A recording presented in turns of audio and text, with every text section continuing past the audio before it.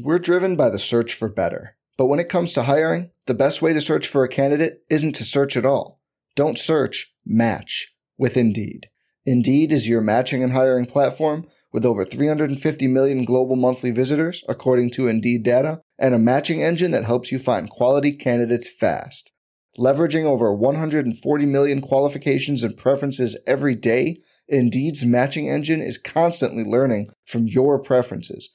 Join more than 3.5 million businesses worldwide that use Indeed to hire great talent fast. And listeners of this show will get a $75 sponsored job credit to get your jobs more visibility at Indeed.com/Blue Wire. Just go to Indeed.com/Blue Wire right now and support our show by saying you heard about Indeed on this podcast. Indeed.com/Blue Wire. Terms and conditions apply. Need to hire? You need Indeed. Burrow fires downfield to Jamar Chase. He's got it. Wow. And takes it all the way. DJ Moore has a pass to the end zone.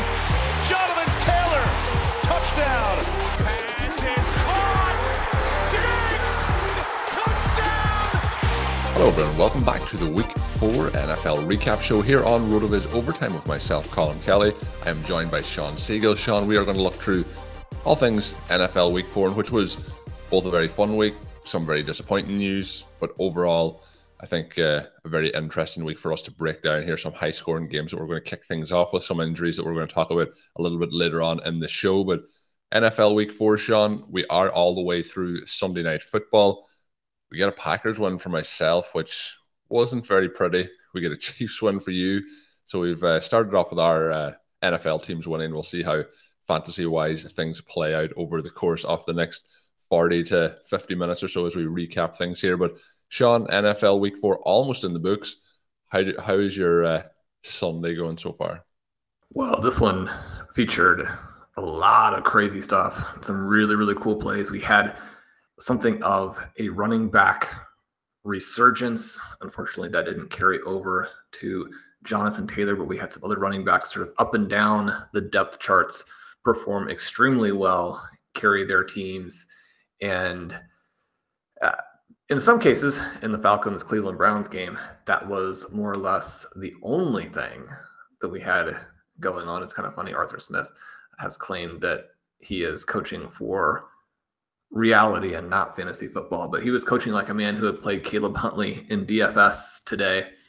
That was maybe the strangest set of circumstances that we saw in any game. But the Falcons do come through. They get to 2-2, a brutal loss for the Cleveland Browns, who had a very good season through 3 games. You can't lose to the Atlanta Falcons when the Falcons play the way they did today.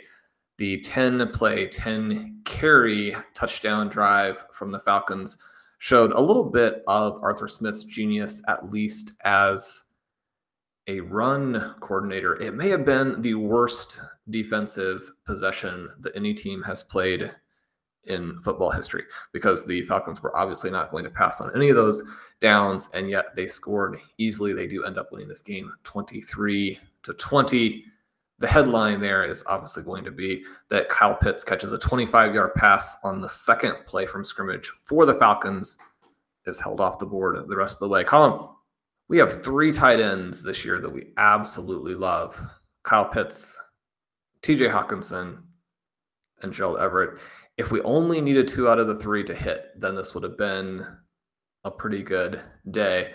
Hockenson, I think, really probably the biggest story in fantasy football in week 4. He goes for 8 catches, 179, 2 touchdowns. He was also tackled at the 1.5, 2-yard line after a long catch and run late in the game. He was also missed wide open in the end zone early on in the game, which would have been his second touchdown at the time. He later does get a second touchdown. This could have been a 4-touchdown game for TJ Hockenson if things fall a little bit differently. But in tight end premium scoring, still a 40-point outburst if I'm doing my math relatively correctly. This is why we like him. This is why when folks listen to us do the draft shows all off season, he was consistently either the guy that we took or the guy that we debated taking in those high leverage rounds.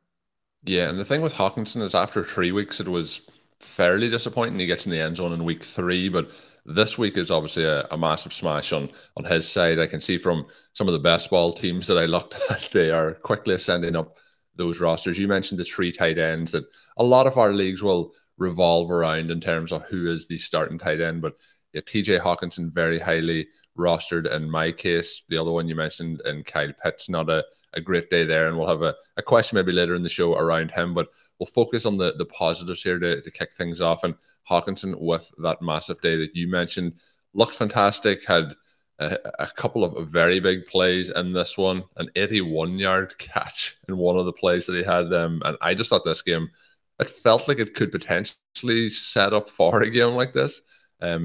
48-45. There's not many times you're going to score 45 points in the NFL and not win a game. Turns out to be a scoregami, the first time that score has ever happened in the NFL. But that means that there's a lot of big days as we look around this game in particular. Jamal Williams in for, obviously, the injured DeAndre Swift in this one. He goes 19 for 108 and 2 on the ground.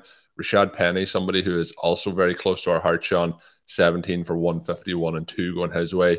Again, not really featured at all in the passing game. So he is capped out in the rushing, but he gets the job done there today. Geno Smith has looked pretty good. We've referenced him on the show a number of different times.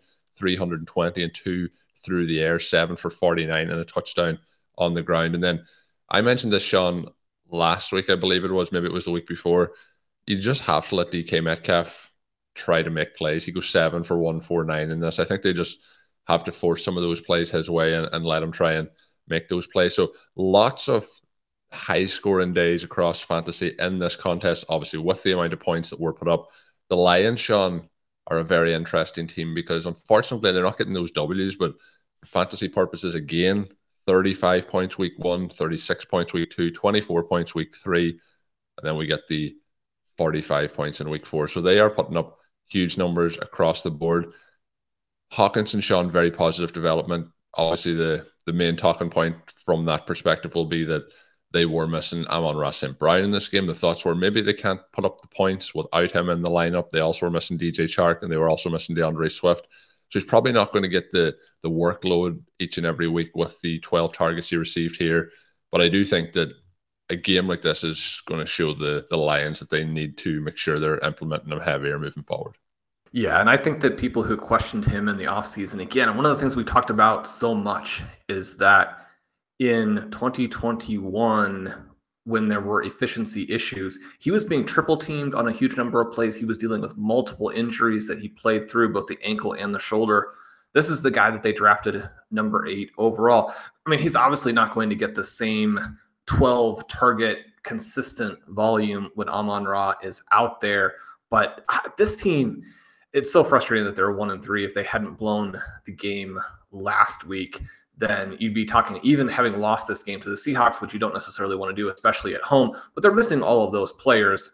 You could be 2-2 and looking ahead to a time period where Amon-Ra comes back, Swift comes back, Jameson Williams eventually plays with you. I mean, this could be the best offense in football, which is kind of crazy to think with Jared Goff pulling the trigger. I mean, are they as good as the Buffalo Bills? Probably not. Are they as good as the Kansas City Chiefs, who put 40-plus points on a fantastic Tampa Bay Buccaneers defense? Probably not, but man, they're exciting. We drafted a lot of teams with a lot of Seahawks, a lot of Jets. We joked constantly throughout the offseason that we were targeting that Seahawks Jets week 17 game. No, I mean, this is exactly how we wanted it to play out. And you look at it here, Penny playing, Metcalf, Tyler Lockett, somebody we don't have a lot of exposure to. He catches 6 passes for 91 yards today, looked very good. This team also is explosive. Ideally, you would have more than one target for Noah Fant. He does catch a touchdown on it, but you have the 7 targets combined to Disley and Parkinson. They're probably still giving a little bit away there. But as you mentioned, Metcalf, Lockett, they combine for 18 targets on the 29 total. Geno Smith averages almost 11 yards per attempt. He's playing extremely well. Now, some of the teams he's beaten are not playing particularly well on defense. The Lions right now look bad. Ben and I, in the final episode of Stealing Bananas this past week, talked about Metcalf and how he looked really good in the RotoViz passing matchup rater, this great tool that Dave Caban has put together that takes all of these advanced numbers from Sports Info Solutions and aggregates the information, lets you understand how wide receivers and corners are facing up, how defenses are playing some of these teams. Outside of the Bucs-Chiefs game, Metcalf had the best matchup for a wide receiver. Pat Freiermuth, who scorched the New York Jets, had the best matchup for a tight end. I really like being able to play with that tool late in the week, get a little bit of feel for how we should be doing things here. And as we're talking about teams that maybe aren't at the forefront of fantasy, and in cases like this in week 4, you have the night game with the Chiefs-Bucs. There's a lot to go over there, but a lot of our listeners will have seen that game. Some of these teams playing in affairs that maybe aren't headliners, we can do a little bit more in terms of letting people know how those games played out by focusing our attention on them. That Jets-Steelers game was very interesting, Colin. We do get the decision to go to Kenny Pickett at halftime. It was strange because you have the long week, and I'm guessing that they had done some things to get ready to make this move if they needed to, but it's really hard to understand why it would take them to halftime. You're losing to the New York Jets at halftime. So again, there is a catalyst there for making that decision, but this is a decision that should have been made a week and a half ago at the latest. Pickett comes in, looks very good, completes 10 out of 13. Now he does throw 3 picks, but the first pick is the result of Chase Claypool making a poor effort on the ball. Claypool had 2 targets in this game, puts up a 0. I mean, he's one of those guys that you can probably, it's not a matter of do you start Chase Claypool, it's a matter of do you drop him. Now, unless your league is pretty shallow, you're probably looking at a situation where you want to see him play with these other guys. But George Pickens, Pat Freiermuth, they combined for 17 targets, catch 13 of them, go for almost 200 yards combined. Diontae Johnson does not have a good game, only the 4 targets. He goes 2 for 11. This is one of the frustrating plays this week, though, where he appears to catch a touchdown in the first half. Maybe if he catches that touchdown, Trubisky doesn't get benched. And when I say if he catches it, it's one where the toe appears to come down inbounds. He drags the second toe, but the front foot is right there on the edge. After they called it incomplete, they probably couldn't overturn it, but I definitely saw it as him being down clean there. If you watch it, as opposed to trying to freeze it and not being able to tell, if you just watch the play happen in real time, pretty clearly a touchdown. That's a frustrating one if you're playing Diontae Johnson. That would have given me a couple of wins that turned into losses. So obviously I can't see it in an unbiased way, but I think that the move here is fantastic for Pickens, who looks great, fantastic for Freiermuth, who is now probably in that mix to be the third tight end. Obviously, right now you have Kelsey, you have Mark Andrews, and then the third guy is probably either Pat Freiermuth or TJ Hawkinson. Those are the guys fighting for it. It's going to be good for Diontae Johnson. Hopefully it'll be a fairly concentrated passing tree for those 3 guys. So the first interception, again, is on Chase Claypool. The second interception is toward the end of the game when they're fighting to win. That one does go on Freiermuth, who should have caught it and instead bats it up in the air. Commentators talking about how that's a rookie play, a bad mistake. I mean, it's a perfect pass to your guy who goes up and sets it like a volleyball. You got to catch that ball. That's not on the quarterback. And the third one is a Hail Mary. So you look at the 3 passes that were not completed. They were interceptions, but not interceptions that you look at and you worry about Kenny Pickett. He looked fantastic in this game.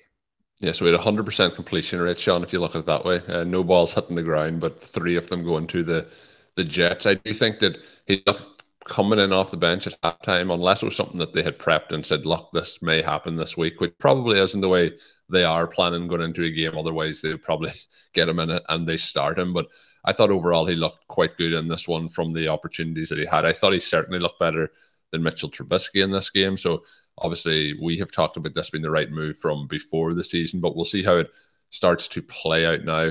I thought that maybe the reason they tried to get him in this game is when we looked ahead at schedules previously at when he may come in, their next upcoming games are the Buffalo Bills and then the Buccaneers. Then they face the Dolphins, then they face the Eagles, then they face the Saints, then they face the Bengals. So there was never really going to be a perfect time to do it, but I kind of felt that maybe they would set Mitchell Trubisky up to struggle maybe in those games rather than the rookie. So we're going to get a real test of fire. But I do think this is going to help the Steelers' offensive players moving forward. Sean, on the other side, we had a pretty exciting day for Breece Hall. Elijah Moore, we get a sighting of him, but we don't get a huge amount. It's 3 for 53 on 4 targets.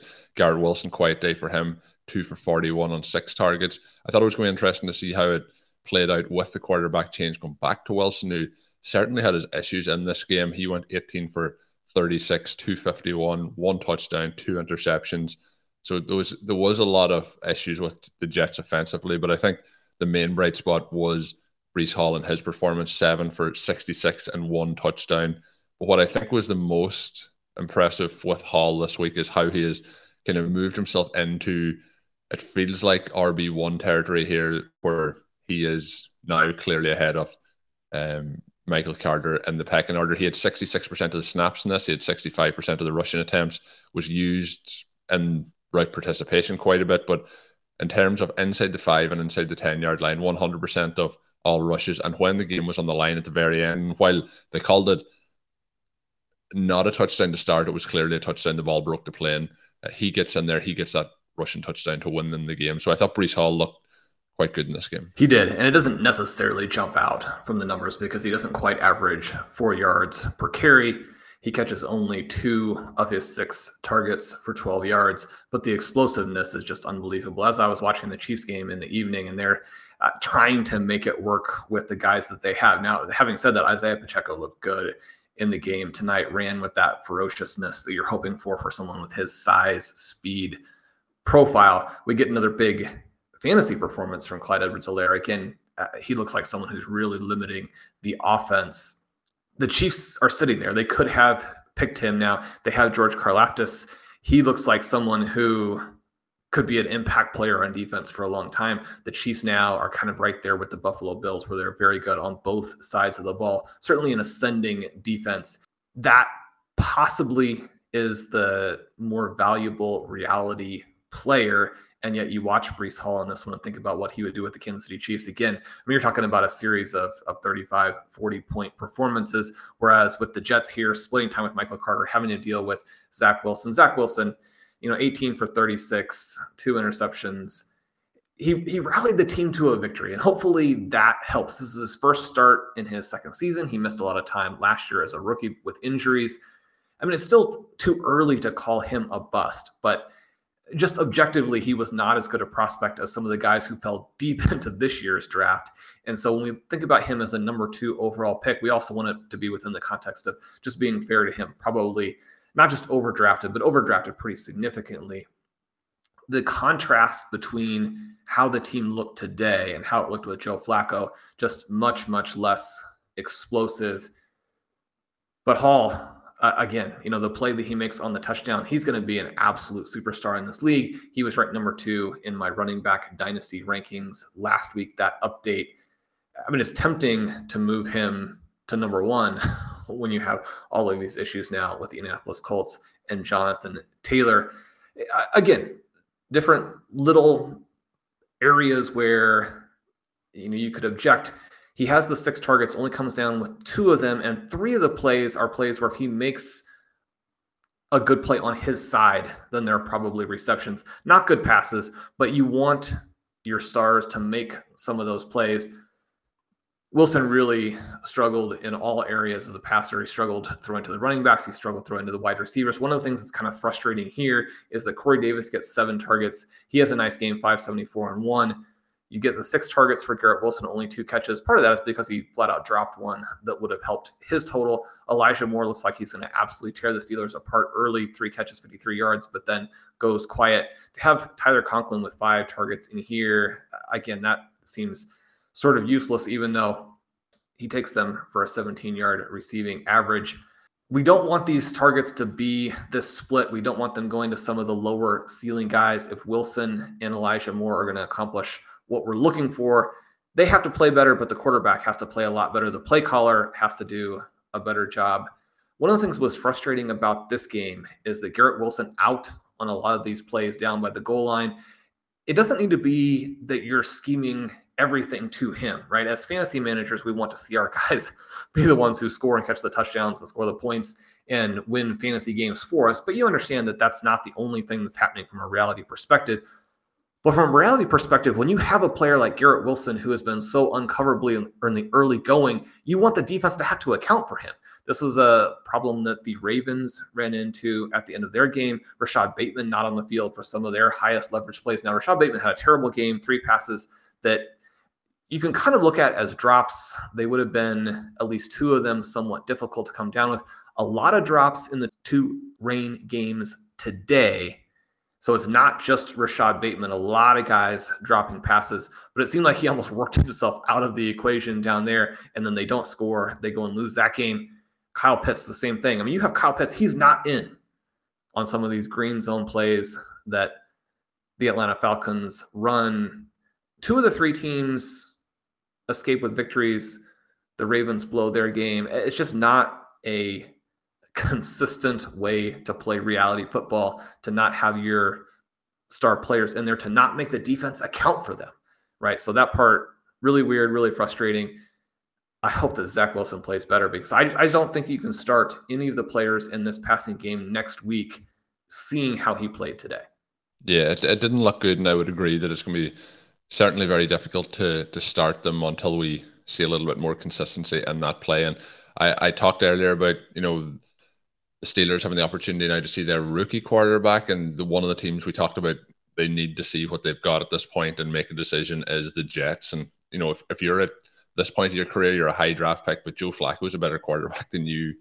They need to be thinking to the future and make some decisions for next offseason. So let's see what he can do. Hopefully he can elevate his play, and we'll see what happens there. Sean, when we look at the next game, you kind of bounced into it there just for a second with the Baltimore Ravens. Obviously, a little bit of controversy with how this game played out at the end, with the Ravens going for it in 4th and 2 at the goal to try and get that touchdown, to obviously make it much more difficult for the Bills than to just have to go and get a field goal. I think that is the right decision. I think that Jim Harbaugh explained that very well after the game in his post-game press conference. The problem I had with it was the fact that they threw the interception on that play, so it goes from 4th and 2 2 yards out from the goal line, and then we switched it over to the 20-yard line with the interception. So that was more of the issue that I had with the decision making there. But it is a little bit of a weather challenge game. Lamar Jackson doesn't have his huge day that we've seen over the last couple of weeks. The player probably that stands out the most for the Ravens in this one was J.K. Dobbins. He does get 2 combined touchdowns, 1 rushing, 1 receiving. Quiet day overall for the Bills as well when it comes to the passing game. Josh Allen gets 70 yards rushing on the ground, 1 touchdown for him, 11 carries. Those carries matched by Devin Singletary, who got 49 yards on the ground. He gets 47 through the air. But again, a little bit like I mentioned with Breece Hall, Devin Singletary looks to have consolidated this backfield for the time being anyway. 2nd consecutive week where he kind of leads the team here. Lost a fumble very early on in this. I believe it was the 3rd drive. Team stuck with him throughout. He plays 87% of the snaps, 55% of the rushing attempts, is 16% of the targets in this one, which is obviously a positive sign, but he is used quite heavily in this by the Bills, and that's what you want to see moving forward. Any other key takeaways? My other one question for you, Sean, you mentioned about the Jets and their wide receivers, and are they playable moving forward? Gabriel Davis, is Gabriel Davis somebody who's playable moving forward? In this, he goes 1 for 13 on 3 targets. Another quiet week last week for him. He is starting to fit into that category for me where it's very hard to go and to play him. He's getting out targeted by quite a few people on this roster at this point. Yeah, I don't know that I'm that worried about him. It's the combination of sort of losing your spot, being in a low-scoring offense, all of those types of things when you talk about guys who perhaps aren't ready to play. I mean, Gabriel Davis re-injured his ankle during practice this week and then played in a rainstorm. So when Stephon Diggs goes 4 for 62 and nobody else is really involved, I mean, Isaiah McKenzie catches 4 passes, he catches a touchdown, but it's not like these players have convincingly jumped him. You probably want to see him do something before you put him in a lineup if you have other good choices. One of the things that we're looking at right now, one of the things that was tricky about today is that you have some of the most fun players coming off of the big week last week with Devontae Smith. Do you play them in the rain? That game turned into a little bit of an issue. Do you play someone like Davis today coming off of an injury and playing in the rain? That part of it, tricky. I guess I wouldn't be too worried about him for the long term. For week 5, it's a little bit different. For the guys who are hurt, and this is one of the things too, in terms of talking with folks about Chris Godwin today, it's just, if you don't have other options, then you have to move them in. And some of these guys you drafted early enough that you're tempted to move them in. But if you do have other players, then I think you have to consider that and let them prove that they're healthy and that they're not going to re-injure themselves actually in that game. And you take a low score. Taking the borderline 0 because the guy wasn't healthy is worse than going down just slightly to the next guy in the pecking order. Now, it was a big day for a lot of running backs today. It was a very weak day for a lot of different receivers, including a lot of receivers that we have. And so from that perspective, a little bit frustrating. To hit the jackpot and find the right guys today was trickier. But I mean, this is a game where Josh Allen didn't average 6 yards per attempt. It was a very unique game because of how bad the weather was. It was also a game where if I'm a Baltimore Ravens fan, I'm really, really frustrated. And I say this from the perspective of not caring who won this game. We talk all the time about rooting for particular players, rooting for particular teams. We're not unbiased from that perspective. And we always want to let people know when the lens that we're looking at a game through is such that we probably can't be completely fair about it, even though obviously we have opinions about what happened even in the games where you're not unbiased. But in this particular game, it really made me think to earlier in the week when I couldn't fall asleep one night and ended up wasting an hour watching the Netflix documentary on Tim Donaghy and the situation there where you have some refs who are either fixing games or at least betting on games. You have other things that they bring up, like the Lakers Sacramento Kings playoff game that's infamous for being perhaps the worst officiated game in basketball history. And I mean, today was an awful, awful day for officiating. It was egregiously bad from start to finish, just plays that seemed to make no sense all the way through. And that's a problem, right? Because that game with the Lakers and Kings, and it matters to you more probably if you're rooting for the team who clearly got cheated. But I just haven't watched a lot of NBA since then. That game really killed my enthusiasm for and interest in professional basketball. Because if the sport is going to be fixed, or the sport is going to be in a situation where the league office has essentially said, officiate these games to force it to a game 7, if you had the team on your side that you thought could finish in 6 and should have finished in 6 and then moves on to the NBA Finals, you're out once that team has been robbed of a chance to win a championship. You look at this game today, and at the end of the first half, there is a flagrant pass interference call where the Baltimore receiver is hit about 5 yards before the ball gets there, and there's no one around this play. There is nothing distracting about it. Instead of calling that penalty, nothing happens. The Ravens then have to punt. Bills then score. And so instead of it being 20-3 at halftime, because the Ravens would have then been able to run out the clock on the first half, then it's 20-10. From that perspective, the Ravens would have been able to run out the first half. So it's 20-3 instead of 20-10. That makes a huge difference. One of the things that ended up not actually influencing the game, because the Ravens then execute, is that Lamar Jackson on a third down play holds the ball out across the first down line. Somehow the officials missed that during the game. Clear, like the very definition of indisputable evidence. The Ravens challenge, the play is not overturned. And one of the weird things today too is you have a lot of situations in which the commentators are just completely ignoring what happened on the field. Now, if you're watching the Chiefs, or in your case, if you're watching the Packers and you see these things, I mean, a listener or just any person you're talking to at the bar, what have you, is going to say, you can't be. Yeah, I'll have an example for their team as well. But I literally didn't care who won this game. This is a fun game from a fantasy football perspective.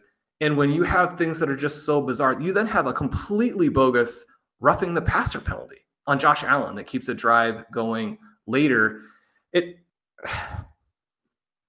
again, if you're a Ravens fan, you're going to be very frustrated. And it just added to all of the plays today. We mentioned the Steelers one. That one was close. You had this bizarre offensive pass interference call that takes a touchdown off the board for A.J. Brown. So Brown is the one guy in the passing game who actually emerged from that Eagles-Jaguars game relatively unscathed. But it's a huge game for him if he gets that receiving touchdown. You have a complete nothing down the field where Dallas Goedert turns and his guy engages with him. I mean, go ahead and call that a defensive penalty for illegal contact down the field if you want. It's not an offensive pass interference. You have in the Lions game today, a 3rd and 16 that they stopped. The officials claim that they have blown the whistle at the end because they messed up the clock. So they gave the Seahawks essentially a half an hour to run this play and then realized, we shouldn't have given them all day long. So we're not going to blow the play dead that they've blown on 3rd and 16 when Geno Smith is throwing an incomplete pass. On the next play, Rashad Penny runs for a long touchdown. I mean, if it's 3rd and 16, you can't let Rashad Penny run for like a 35, 40-yard touchdown. But just so egregious today across the board, over and over and over. In the Chiefs game in the evening, you have Justin Watson tackled in the end zone, and the commentators are talking about feet tangled up. It's like, feet tangled up maybe after they'd rolled around on the ground for a while, and then you have the shot on Mike Evans, which is the textbook shot. We had so many calls today where guys annihilated the offensive player in the chest. And when you watch that as a fan, maybe some of the old school fans who like all of the brutality and violence think, those things are just great regardless. But I think as a fan, knowing about all of these injuries, you don't want to see any of the big hits really. But you can't hit the guys low. You can't hit the guys high. You lay a guy out in the chest, then that's the strike zone that you've been given. You can't call penalties on those plays as well. You have this play at the end or toward the end of the Cardinals-Panthers game today where there's this just flagrant unsportsmanlike conduct foul, roughing, whatever you want to call it there, where James Conner, after his progress is stopped, is thrown to the ground, right? In the aftermath of that, not surprisingly, the players run over to, roughhouse, as they will.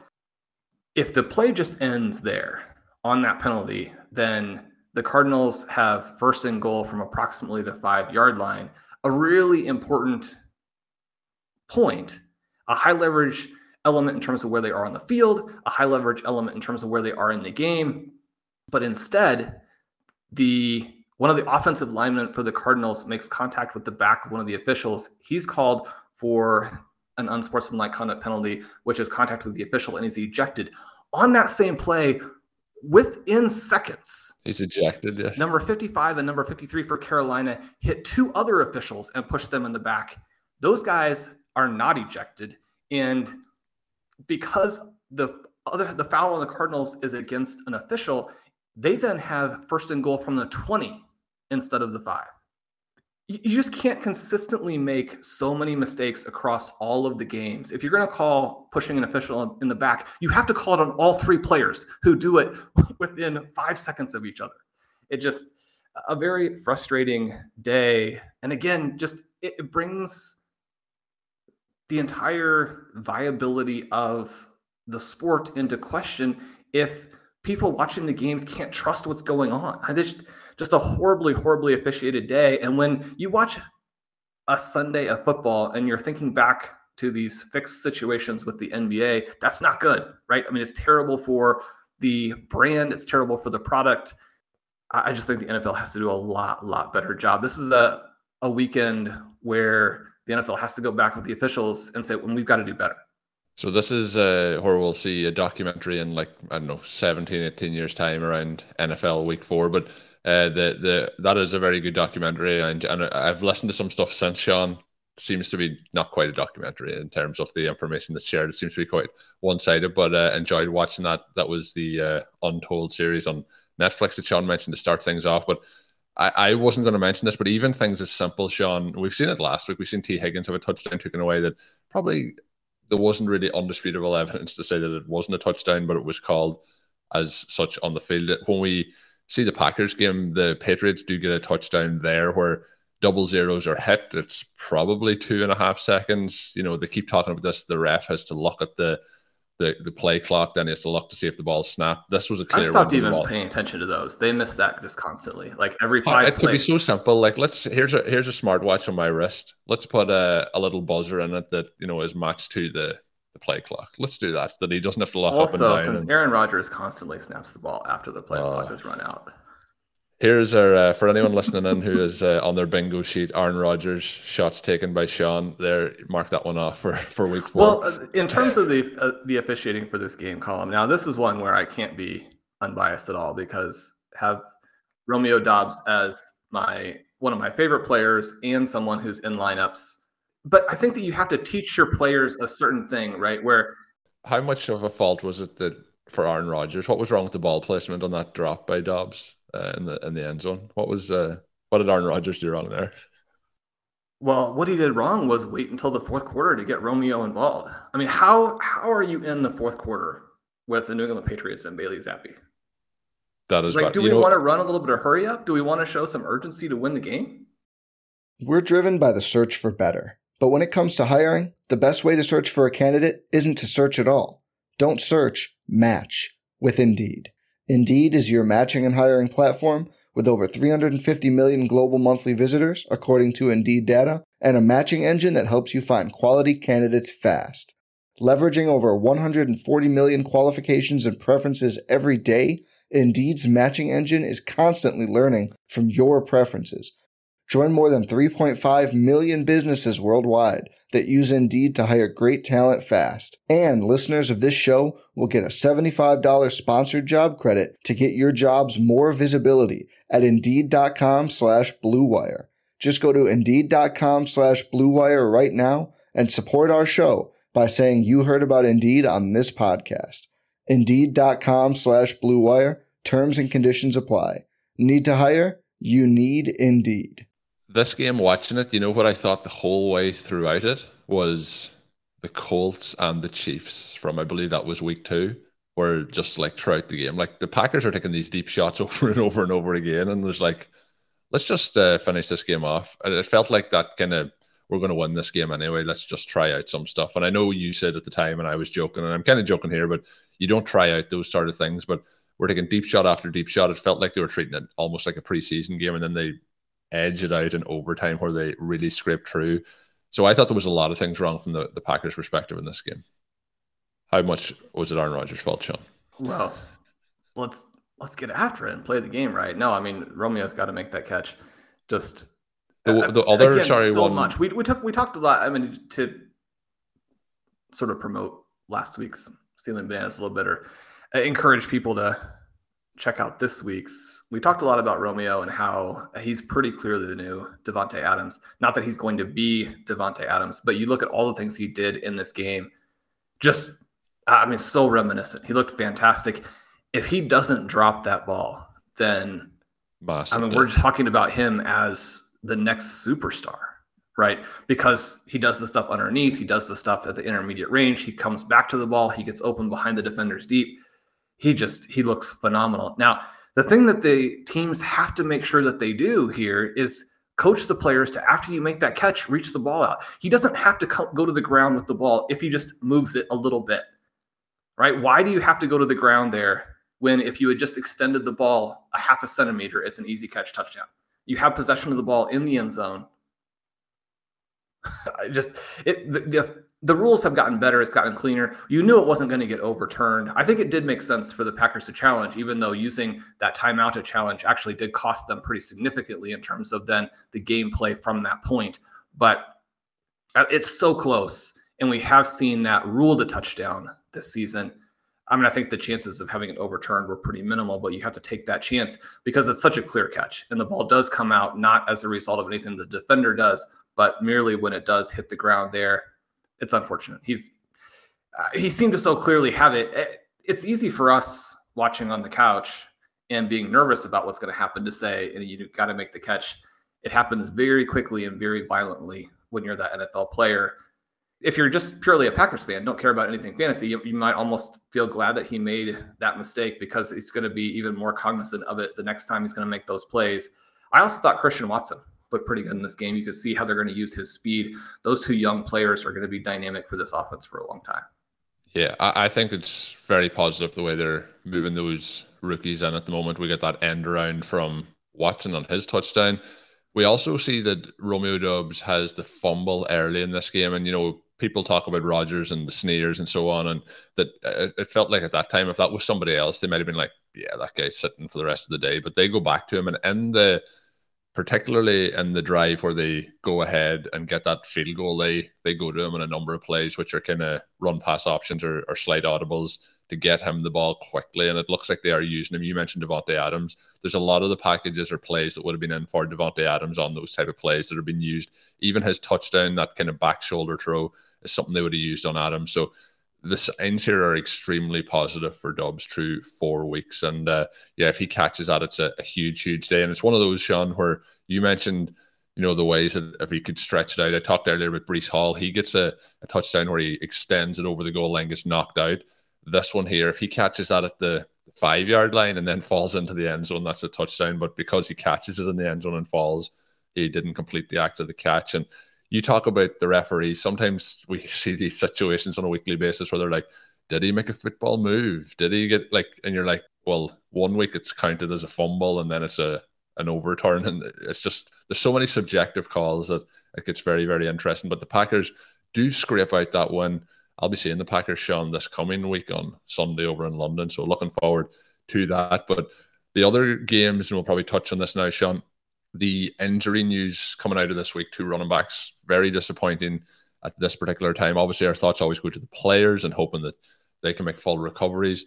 We're not going to touch on the Colts game in full. We're going to cover that later in the week. But Jonathan Taylor with an injury, they play on Thursday Night Football. So his status for this week is very much in question. Probably going to be 2 to 4 weeks with him. But we also get Javonte Williams, who goes down. And it's always a big concern, Sean, when team rules a player out for the rest of the game very, very quick. And he was ruled out super quick in this. Felt like they probably done some tests on the sideline, seen the instability in his knee and called it very, very quick. So he's going to have some tests over the course of the next couple of days. But sounds like a season-ending injury for Javonte Williams with a knee injury. The Las Vegas Raiders do win this game. They get their first win of the season. We were talking about Adams. He has a pretty nice day here, 9 for 101. Doesn't get in the end zone this week, but does get 13 targets. Much more heavily involved, out-targeted the rest of the roster by well over double. Closest catches was Josh Jacobs, who had a massive game today. He went 5 for 31 in the air, but he had 28 for 144 and 2 touchdowns on the ground. So the Raiders getting their win. The Denver Broncos now 2-2. There was points where the Broncos looked like maybe the offense is going to start to move here. They get Judy involved, they get Sutton involved, but those times then when it looked like this was an absolute train wreck. Yeah, this one was much more evenly split than their first 3 games where the offense actually looked terrible, and yet they did win 2 of those 3. There were a lot of promising elements for the Broncos today. Courtland Sutton looked difficult to deal with early on. Jerry Jeudy had some different opportunities. Now he does have another pretty egregious drop in this game. He's got to handle those plays if he wants to emerge as sort of a 1B to Courtland Sutton's 1A.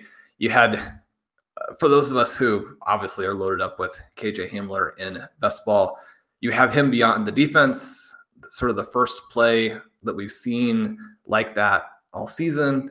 Russell Wilson makes a perfect, beautiful pass, and Hamler somehow loses his balance after making the catch there. And so we don't get the long touchdown. Instead, he's down at about the 2-yard line there. But I think getting Hamler involved will help this offense. They've made virtually no effort to get Albert O involved. And so they're sort of voluntarily doing a lot of things to shut this offense down. It can't just be Sutton, just be Jerry Jeudy.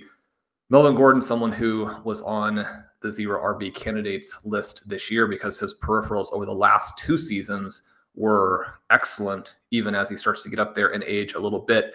This game, I think, has to go down as a huge frustration for him, for the team, and then for fantasy managers. When you look forward, he was awful. And for that reason, you have Mike Boone out there on some important plays, actually drops the 4th down attempt at the very end where Russell Wilson makes a nice pass. No one around him. Obviously, he's thinking towards running.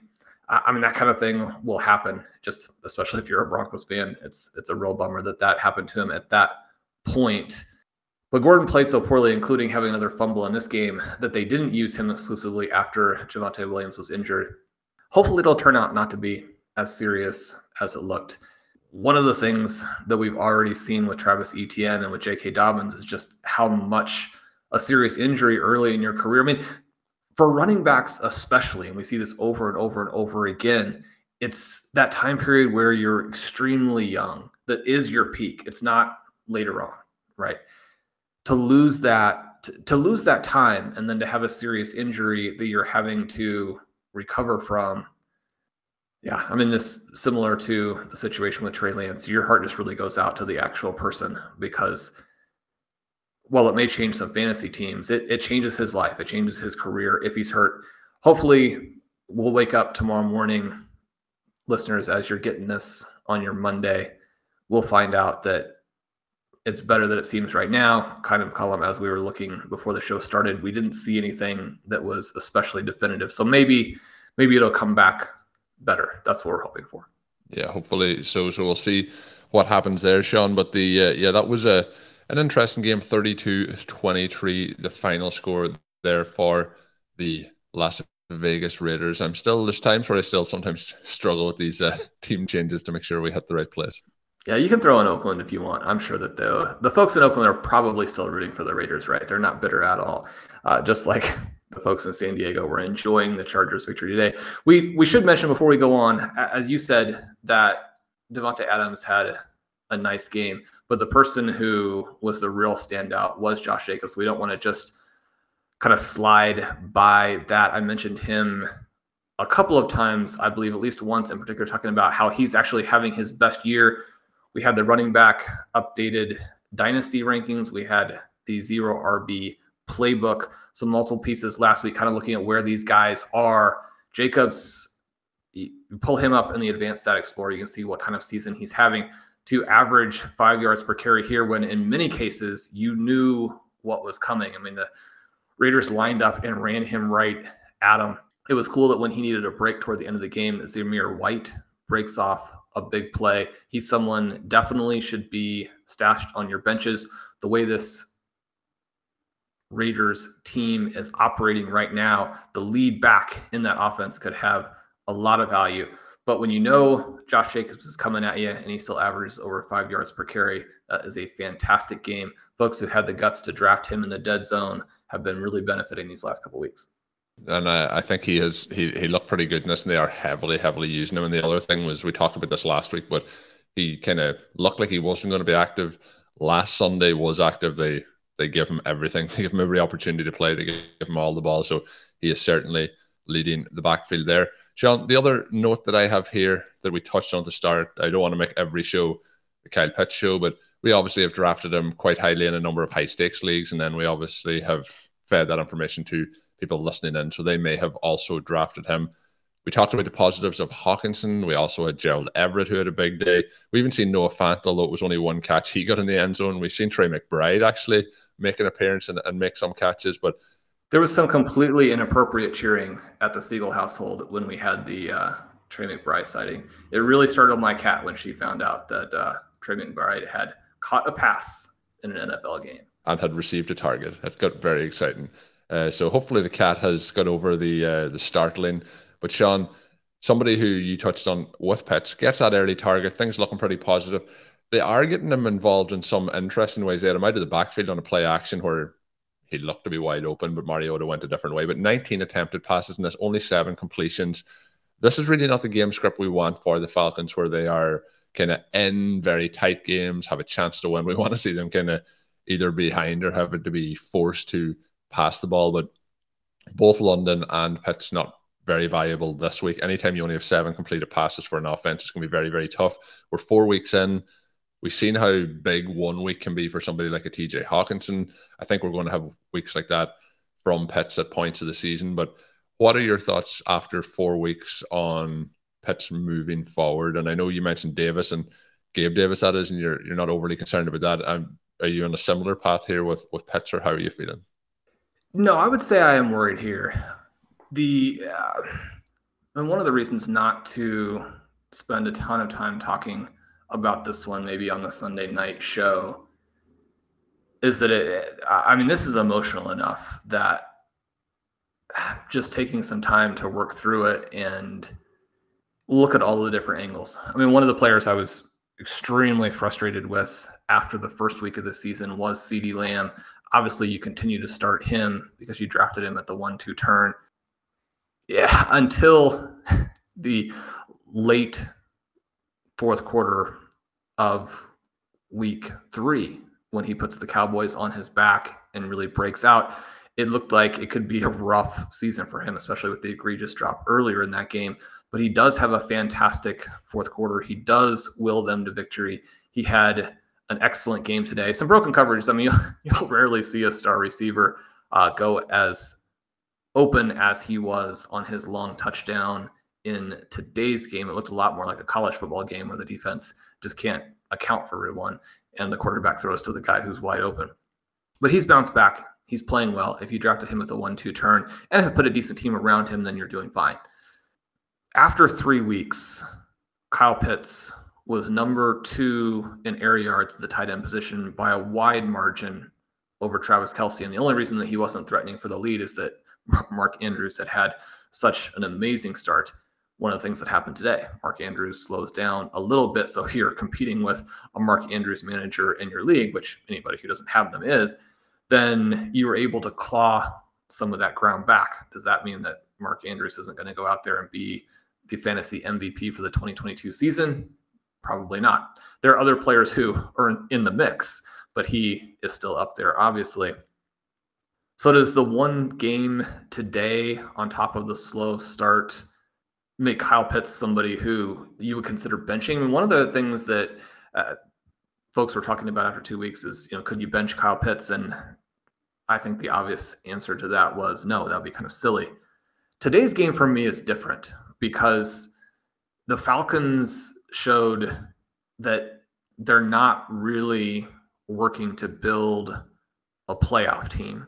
They're not working to develop Pitts, to develop Drake London, to develop Marcus Mariota. I thought Mariota should have been benched in this game because if you're not going to play real NFL football, if you're not going to let the guys pull the trigger and do the things that they need to do for your team to be successful over the long term, then put Desmond Ridder in and see what he can do. And this Falcons team, the way it's currently constructed, is not competitive. It's not a playoff caliber team. It doesn't have good coaching. Put Desmond Ridder in, right? It's tough because we had Marcus Mariota in some lineups as the quarterback. It's one of those things where there continue to be effects down the line from that early Trey Lance injury. So now you're going to the second quarterback who also has some issues. I don't think that Marcus Mariota is playable, even though his projections after the first 3 weeks suggested that he would be. You can't get into a situation here where the quarterback completes 7 passes and is at a weekly risk to be benched, which he now is in that group. We've heard from the beginning that the Falcons were interested in getting a decent number of snaps for Desmond Ridder this year and finding out what they have in him. I was surprised that it didn't happen when Mariota goes on that stretch where he's like 1 for 8 with an interception. I mean, maybe they prefer him handing off. And they had a lot of handoffs in the second half that were successful. If there's a positive note from this game, is that Tyler Algier looked amazing. And he's somebody that we do have on a lot of teams. It's frustrating that Huntley and Patterson, who were also dynamic, but not as dynamic, both of those guys get to score. Algier doesn't get that particular touch, despite the fact that the carries were split very, very evenly between the 3 players, 10 for Algier, 10 for Huntley, 9 for Patterson, who did get a touch again late in the game, even though you assume based on how well that he's played and the fact that he was questionable for this game, that he was hurt. But, when you do work that guy in toward the end of the game, how hurt are you when you still go out onto the field? Just a lot of weird things from the Atlanta Falcons. But, for me, the issue here is that Kyle Pitts wasn't involved. They didn't seem to have any interest in using him. Drake London, he goes 2 for 17 and played very poorly. One of the interceptions was at least partially on him for letting the defender completely come through him, make the play. Only catches 2 of his 7 targets. Did Marcus Mariota play well? No. He was bad, which is sad, which is frustrating. We love Marcus. He seems like one of the coolest guys in the NFL. He's made some nice plays the rest of the season. But in addition to everything else in this game, he also botched a snap in a hugely important situation late in the game that could have cost them the victory. Again, I expect him to be benched in the very short term. It's hard to see how going to Desmond Ridder, who, probably not the same caliber of quarterback prospect as Kenny Pickett or Sam Howell, are they going to suddenly open the offense up and let him pass?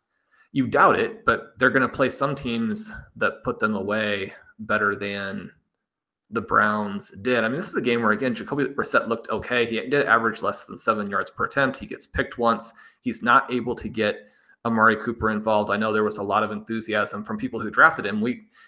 After week 1, we said that not only was he not draftable at his ADP, he probably wasn't draftable in the first 10 rounds. Then he goes off for 2 big games, and that comment looks silly.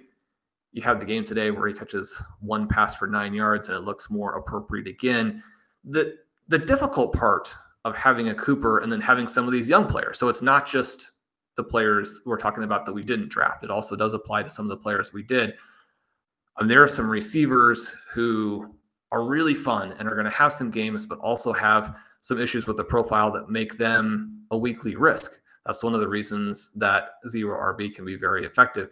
When you have those players drafted in the first 4 or 5 rounds, unless they're hurt, then most of those guys are very playable. Most of the guys not named DJ Moore. So you have that element with him. You have it with Drake London. I mean, Kyle Pitts is going to go on to have a solid season. You don't have these situations where a player plays as well as Pitts played at his age and his draft status and then get lost completely. But, I mean, is that draft pick going to pay off? Already, it's going to be very difficult. I mean, he would have to really catch fire for that pick to pay off at this point, just with the 3 bad games in the first 4. And now you're going to get into the situation where some managers are going to bench him for guys like a TJ Hawkinson or a David Njoku, who had a very solid game again for the Browns today, catches 5 of 7 for 73 yards, for someone like a Gerald Everett. And so when the big game comes, he may not even be in your lineup now. So yeah, I mean, this situation, very frustrating. And then the question is, is it a problem with the analysis, or is it a problem somehow that's completely separate from that? I think that's something, that we'll have to look at as the season goes along and deal with when you're not, emotionally reacting to this particular game.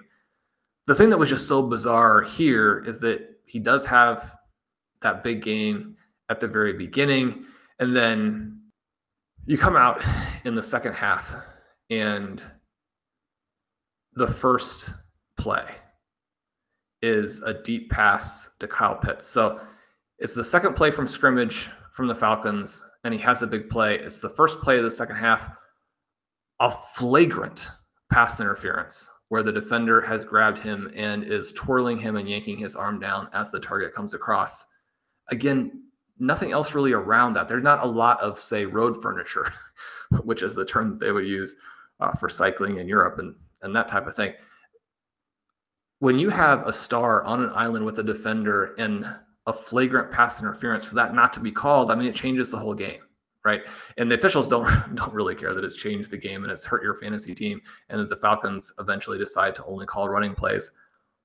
But those are things that the NFL has to clean up. Now, if they call that penalty, does anything change? I don't think so, because Marcus Mariota simply didn't play well enough. The Cleveland Browns didn't play good enough run defense for it to have mattered in this one. If the Falcons are going to go up against teams who can't stop the run when they telegraph it, and Marcus Mariota is going to play like this, then these are the results that you're going to get. And to pretend like this week wasn't a problem, I think, is denying reality in a way that's not fair to listeners. Yeah, and we've touched it. Like, obviously, it can seem like we're reacting to it and we're saying this because we drafted Kyle Pitts, but in terms of around the league, we kind of see this with different coaching staffs. But you said, the Falcons aren't kind of a contender or a playoff team. They are 2-2, and I think that's what they'll say is they got the win here, even though they kind of won very, very ugly, I guess we'll say.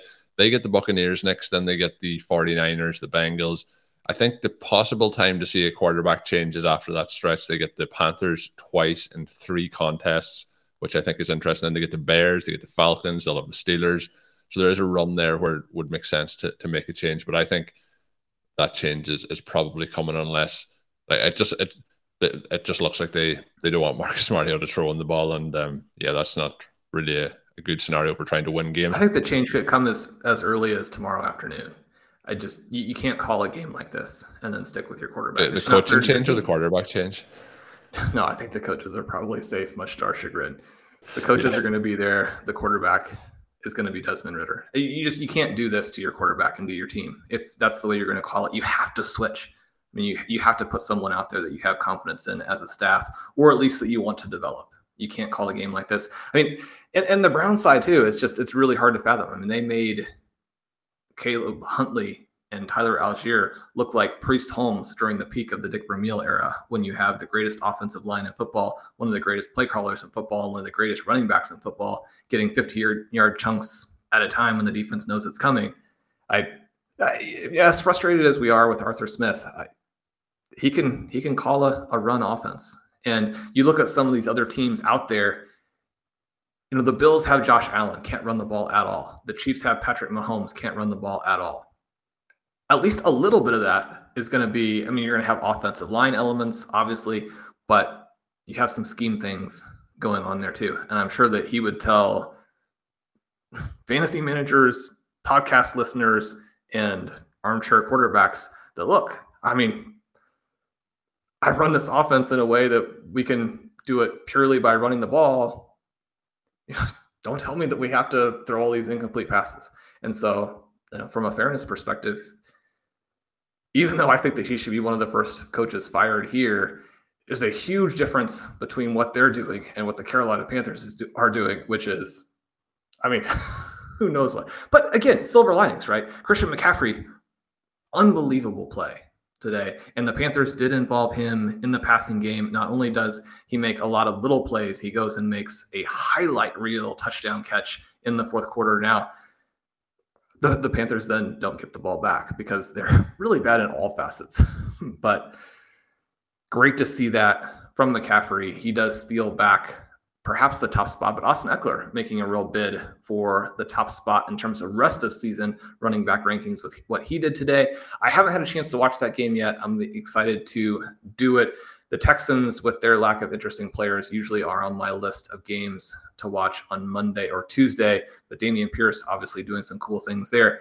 I'm going to be looking at that one, try to understand how he didn't get a lot more touches after the highlight run. But part of what happens is that once your team gets way behind, you are going to have to pass some.